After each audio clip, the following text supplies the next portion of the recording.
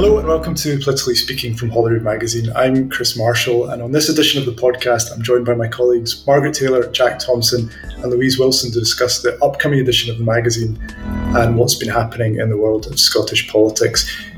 First Minister Nicola Sturgeon has just finished making a statement in Parliament amid what she calls an extremely concerning rise in COVID cases. Jack, the situation is starting to look quite bad, isn't it, in terms of the number of cases? Yeah, and it's felt that way, hasn't it, for the past week or past couple of weeks, where we're seeing numbers of daily cases which are quite astronomical. Almost, we've seen records hit kind of quite a few times. Cases breaching 7,000, on some days. So it certainly felt like action was needed, and there was speculation about whether that might be a circuit breaker, which the First Minister was kind of quick to say, we're not considering a circuit breaker. One of the other things, though, that was kind of reported to be being considered was vaccine passports, and it's just been confirmed that the plan is to go ahead with a form of vaccine passports, which will have to be approved by the Parliament, but given the kind of makeup of the Parliament, you'd expect that to go ahead. So it looks like that's going to be the route that they're going to go down in the first instance before maybe reverting back to other restrictions.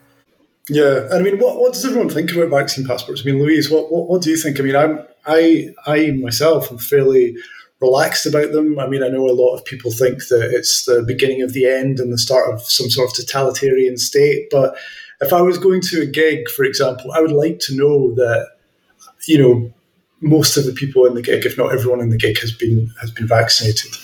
Yeah, and I think that's the choice, really, isn't it? We've had a few of the reaction statements already coming in saying, like, from a lot of venues that will be affected, saying we don't like it, but it's better than being shut down.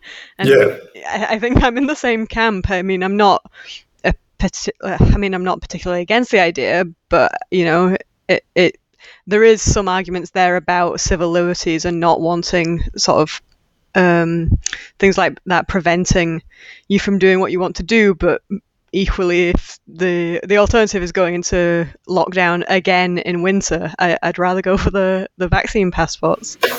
Yeah, and I mean, Margaret, it does seem like a lot of this has been blamed on schools going back, but it does seem like a lot of it, when you're out and about, that we've gone from a position of having quite strict, severe restrictions to having no restrictions at all. And in a lot of people's minds, that has basically meant life has returned to normal. Yeah, absolutely. I mean, you walk around the streets and it's like there's nothing happening at all. Masks don't look to be particularly the norm anymore. I mean, certainly in supermarkets or whatever, people are wearing them. But I don't think people are getting quite the dirty looks if they don't have them on that they would have received before, for whether that was a good thing or not. But yeah, the streets are crowded, transport's crowded, and people are very much going about life as normal, which I suppose is a good thing in a sense, because we want to get back to that. But with the way that the numbers are, and I guess we haven't really seen the full extent of the impact of that on the health service yet, it's probably, caution is probably a good thing. Yeah, I mean, Jack, First Minister, said that today, that we're still not seeing big numbers of people in intensive care, but she mentioned the figure of 10,000 cases a day, and she said that if we get to 10,000 cases a day, even if a very small percentage of those end up in intensive care or end up in hospital, that's still a small percentage of a large number. That's still a lot of people ending up in hospital. Yeah, and that's kind of been something that she's reiterated quite a few times over the past few weeks, is it doesn't kind of take a genius to figure out that a small percentage of a high number could still potentially be quite a high number. And I think as well, a lot of the kind of, it still seems that the vaccines are kind of breaking that link, between cases and serious illness, but it might not really be much solace for people who are in that position, who become seriously ill, So I think there's that to take account of as well. When you think about the figures, there are still numbers of people, albeit, not particularly high, there are still people out there who are getting seriously ill. So perhaps something that we don't, want to lose sight of. And I'm sure it's something that the First Minister as well is probably, trying to make sure that people don't lose sight of. But and it looks like hospitals are kind of generally managing, at the moment. Although I know Hamza Yousaf was saying, I think just the other day, that it's with absences and things like that, we could be at a sort of perfect storm stage. So it makes sense that it's something that they're kind of closely monitoring.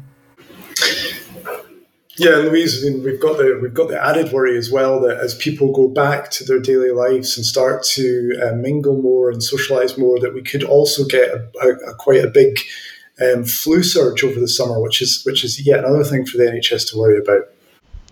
Yeah, obviously, flu last year was actually relatively low, and that's as a result of the restrictions being in place. So we actually saw a bit of a benefit in terms of flu deaths. But yeah, you don't want to add COVID on top of flu this year. Just incidentally, I got the first train that I've got in 18 months. The first Scotland train in the last 18 months last weekend. It happened to be on the Sunday, which of course is when ScotRail was striking. So it was the one LNER service between Stirling and Edinburgh that day, and it was absolutely rammed. So I had my face mask on, my partner had my face mask on, but there was a couple around us that didn't. And that just felt I think they've come out and insisted on wearing masks on trains, haven't they? Because the other week I was on a train and lots of people weren't wearing them at all. But I think it was that kind of it was a week of beyond zero, and people didn't really know what the rules were. It's like, okay, lots of rules have lifted, but ScotRail's rules perhaps weren't all that obvious. So I think a lot of people had them kind of around their chins. Ready to pull them up. People who wear face masks around their chins. I mean, that's something I've not really understood. I mean, it puts you in a very difficult situation though. If you're on a bus or a train and somebody's not wearing a mask, then what are you supposed to do? You can't. I wasn't sure myself. I was sat at a table on my own. I wasn't sure if I should have mine on or not for the duration of the journey. And then I did see the next day a tweet from ScotRail saying that their own rules specifically are that you must wear them when you're travelling. I think it's just that mixed messaging. People just aren't quite sure at the moment. People are still unsure.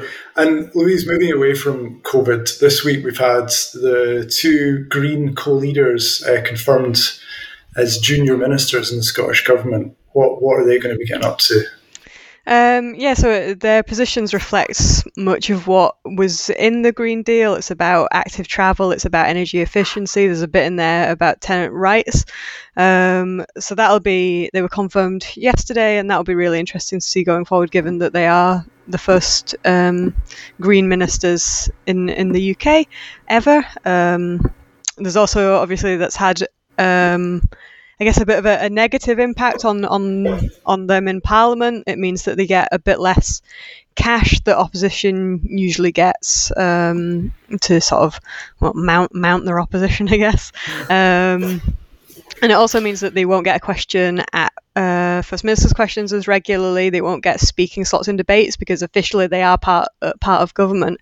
Of course, they must have seen all that coming before they agreed to the deal, but there was a lot of hay made yesterday about how they'd lost out on those important functions.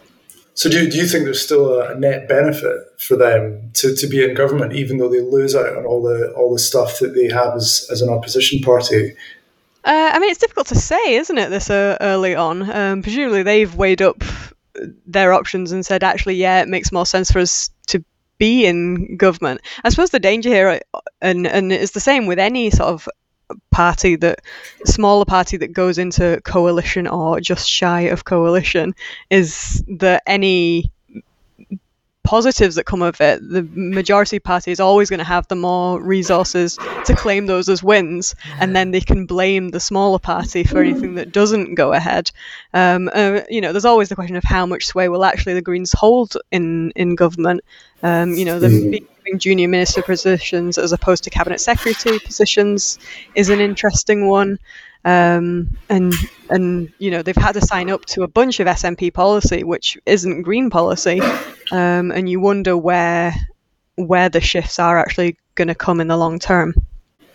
Yeah, I mean, Margaret, a lot of the interesting stuff is in the stuff that's left out. The excluded matters, and looking at the kind of Green manifesto or the Greens manifesto in years gone by, it's in some of those areas.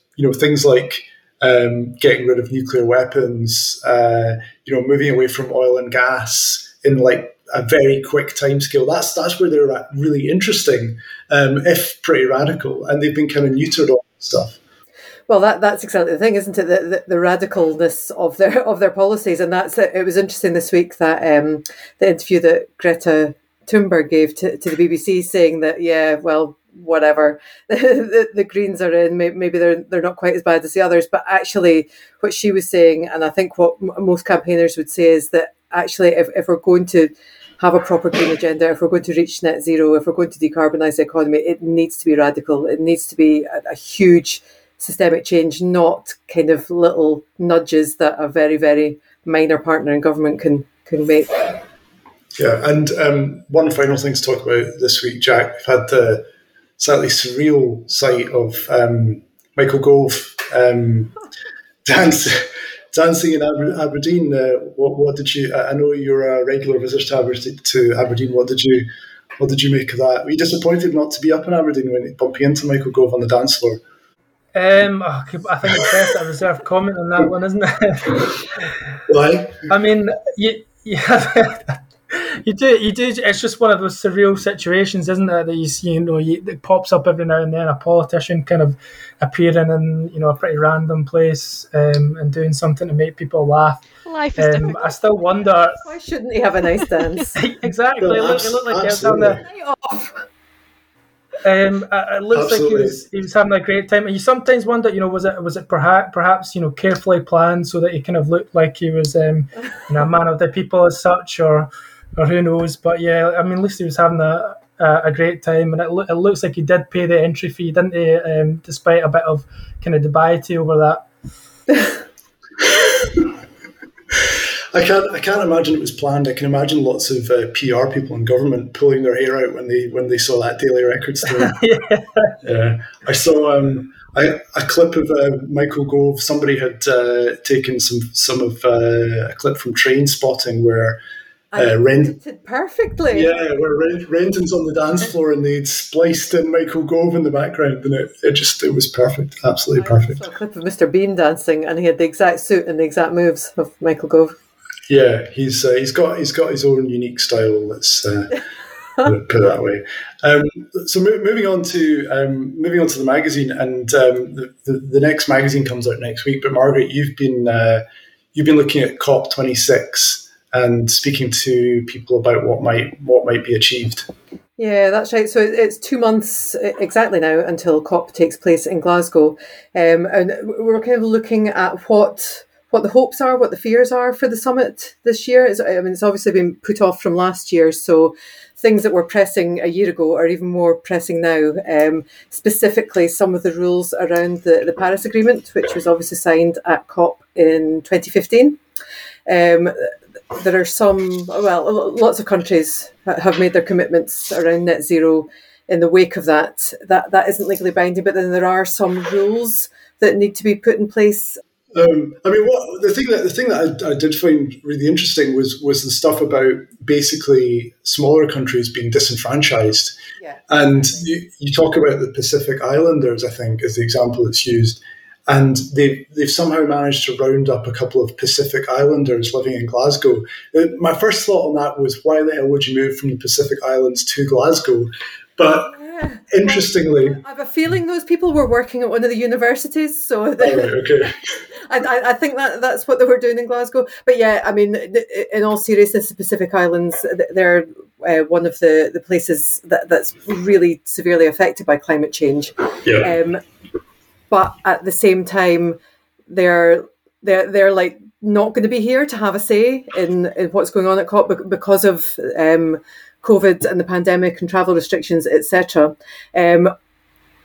There's talk about the decision-making parts of the conference perhaps moving to a hybrid model where the people that can make it here will be in the room and then others can dial in. But again, that puts those people at a big disadvantage. So we're going to have all like the European nations, which send massive delegations. They're all going to be here. They'll be in the room when the decisions are being made. And then people in the global south, Pacific Islands, places like that, they may be able to dial in, but then they have problems with power supplies, with internet connections, etc. And also the day and night effect, like because of time differences. So they'll be staying up overnight to take part in discussions here.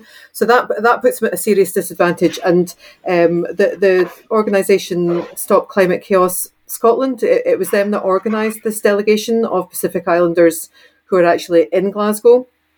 So they don't need to know anything about the arguments. They don't need to know much about climate change. They basically just need to be the mouthpiece for the people in the Pacific Islands who, in their daytime, they can set up, they can study what was discussed during their nighttime here, and then they can feed in to the people who are here, who will go and be their advocates and their spokespeople at the conference. It doesn't solve anything by any means. That doesn't solve everything by any means, but it will at least ensure that they will have some kind of a voice at the conference. Louise, what's your sense about just how optimistic we should be about COP26? I mean, I know it's a really difficult question to answer, but there's this famous quote from John Kerry where he says, basically this is the world's last best chance to solve climate change. But I can't say I've heard a huge amount of optimism coming from anyone about COP26. Yeah, I mean, there is definitely that feeling among, basically everyone that I've spoken to about it, that this is the one, this is the big opportunity. If we walk away from Glasgow in November without having secured some sort of Glasgow agreement, then that's kind of it, and we've not done enough. But at the same time, I'm the same. I've not heard a lot of people actually be like, yes, I think we'll definitely come away with something. I don't know that there's a Glasgow agreement on the table. I don't think that's the point of this one. I think the point is to finalise Paris. I don't think anyone's particularly looking for a Glasgow agreement. I think the idea is to kind of check going for a Glasgow agreement. I was speaking to someone way back in March, and he was saying that if we don't come away with a Glasgow agreement, then it will be considered a failure. And that was one of the sort of subnational government bodies that was saying that. So there you are. There's just it's different views on what is expected. Yeah, exactly. And the UK government in particular isn't really saying what a successful outcome would be just yet, and that could also be seen as it hedging its bet, so it can say whatever happens is a success, but it might not necessarily be a success in how a lot of people would view it, I guess. Yeah, I think the Paris Agreement is all often held up as this historic agreement, but the way I've heard it framed was that basically Paris was the easy bit. Paris was everyone agreeing that the world was in dire straits and we needed to do something. And Glasgow is the really difficult job of actually saying to people, this is what we need to do to achieve Paris. Paris was the PR, wasn't it? Everyone. And that's going to be really problematic. We made this brilliant agreement. Aren't we brilliant? Yeah. Look at us. We're going to save the world.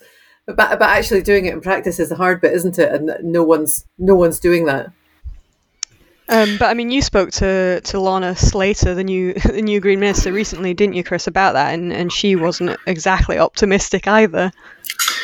No, the interview obviously will appear in the magazine next week. But Lorna Slater, I wouldn't say was massively optimistic about COP, which surprised me, given that she's a Green politician. But it's something that you hear again and again, and I think there's a massive kind of split in the climate camp about just how we approach this issue. Do we approach it through politics and is that how, as individuals, we have agency, or do you go down the Extinction Rebellion route and try and just wreak havoc? And I personally, I'm worried about the climate, and the more you read, the more worrying and frightening it becomes. But I don't see how Extinction Rebellion will achieve anything by closing roads and making it more difficult for people to get to their work. I remember seeing something last year or maybe the year before where Extinction Rebellion were on a tube train, and where they stopped a tube train from moving. You think, look, these are people that are already using public transport, and you're making it more difficult for them to get to work. So I don't necessarily understand. I don't necessarily agree that that's the way forward. Does anyone else have a view on Extinction Rebellion?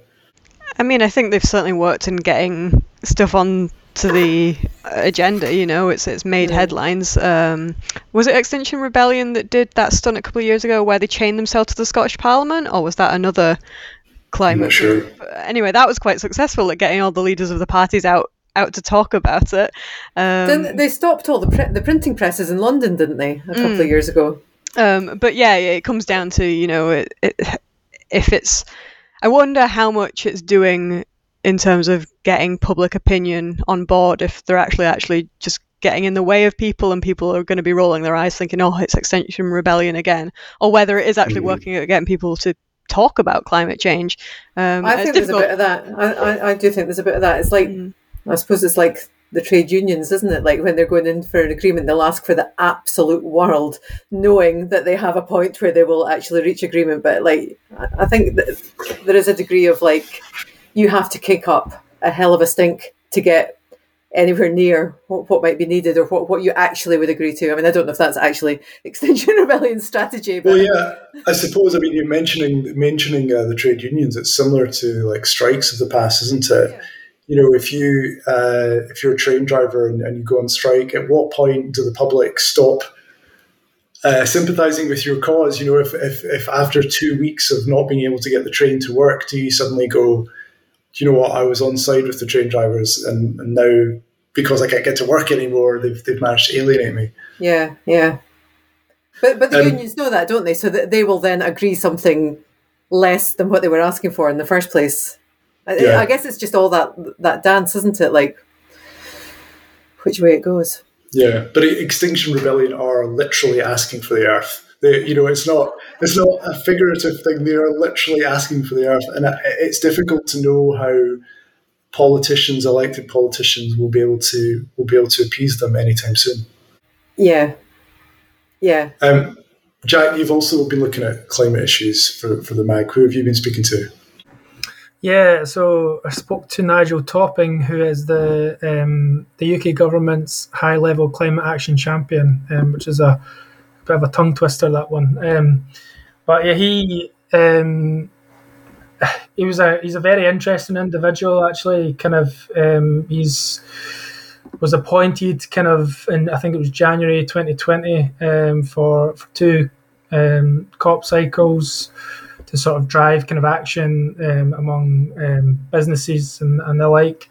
But he's also got a connection to Scotland. He was born here, born in Glasgow, kind of lived in the north. And he actually credits it for a lot of his, for kind of shaping his passion for the environment and for the outdoors.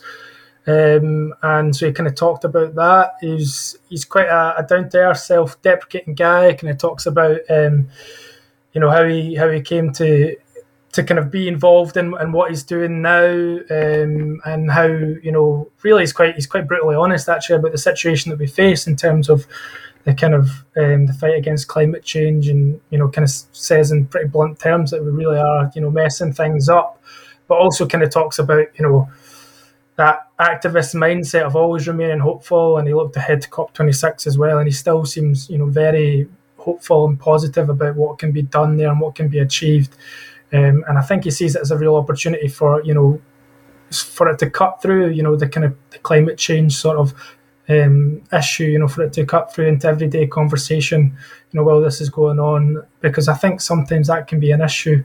I don't know if that's something that you guys agree with, but I sometimes think that it doesn't quite, maybe, you see it, politicians will talk about it, you maybe see it in the news, but I don't know if it kind of cuts through to everyone, how important an issue it is for us to kind of tackle. I think unless people have been flooded or whatever, you don't think about it, do you? Like, it's all very well to see images of other places that are flooded and hear about warming and all that, but unless you experience something yourself, I think that's why the reaction to the pandemic was so, people universally got on board with it because everyone was impacted.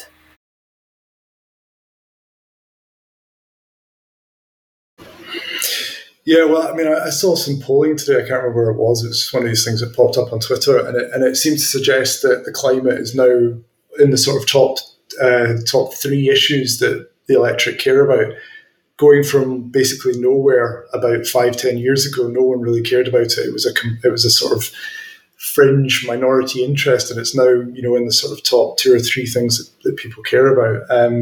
And I think that's only going to become more the case as more of these sort of dramatic weather events happen. I mean, I personally, I've always been aware of climate change, but it's only really in the last sort of few years that I've started to read about it properly and listen. You listen to podcasts and you read about it, and it is really frightening, just the pace that is coming. And I think the thing that was worrying about the IPCC report was that we thought we had more time to deal with these things than we actually do.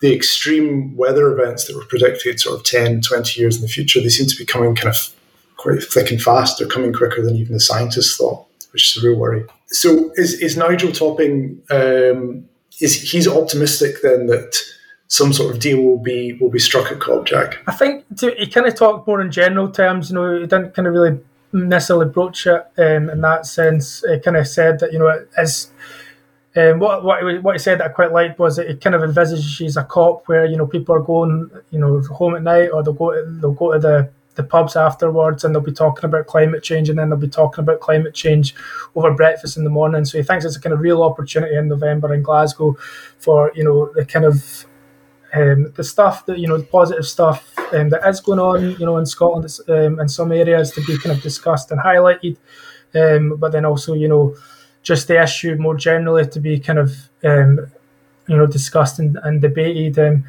I think the real thing I think for me for COP26, which is probably going to prove important, is whether some of the is getting people around the table in terms of the big emitters, and also the people that are affected really by the worst effects of climate change. That's kind of, I guess, if they're able to do that. And I know there was kind of perhaps a bit of people were not sure whether everyone's is going to be able to get there because of issues with vaccines and things like that, or getting them to delegates and stuff like that. But I think it's important, for everyone to get around the table and to be able to talk about this as they kind of thrash out some of the issues.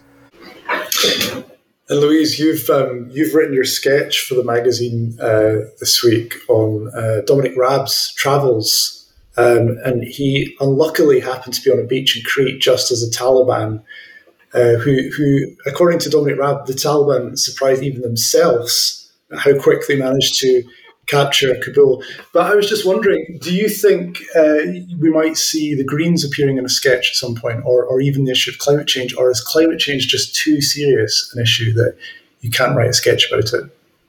I mean, that's a difficult question to answer, isn't it?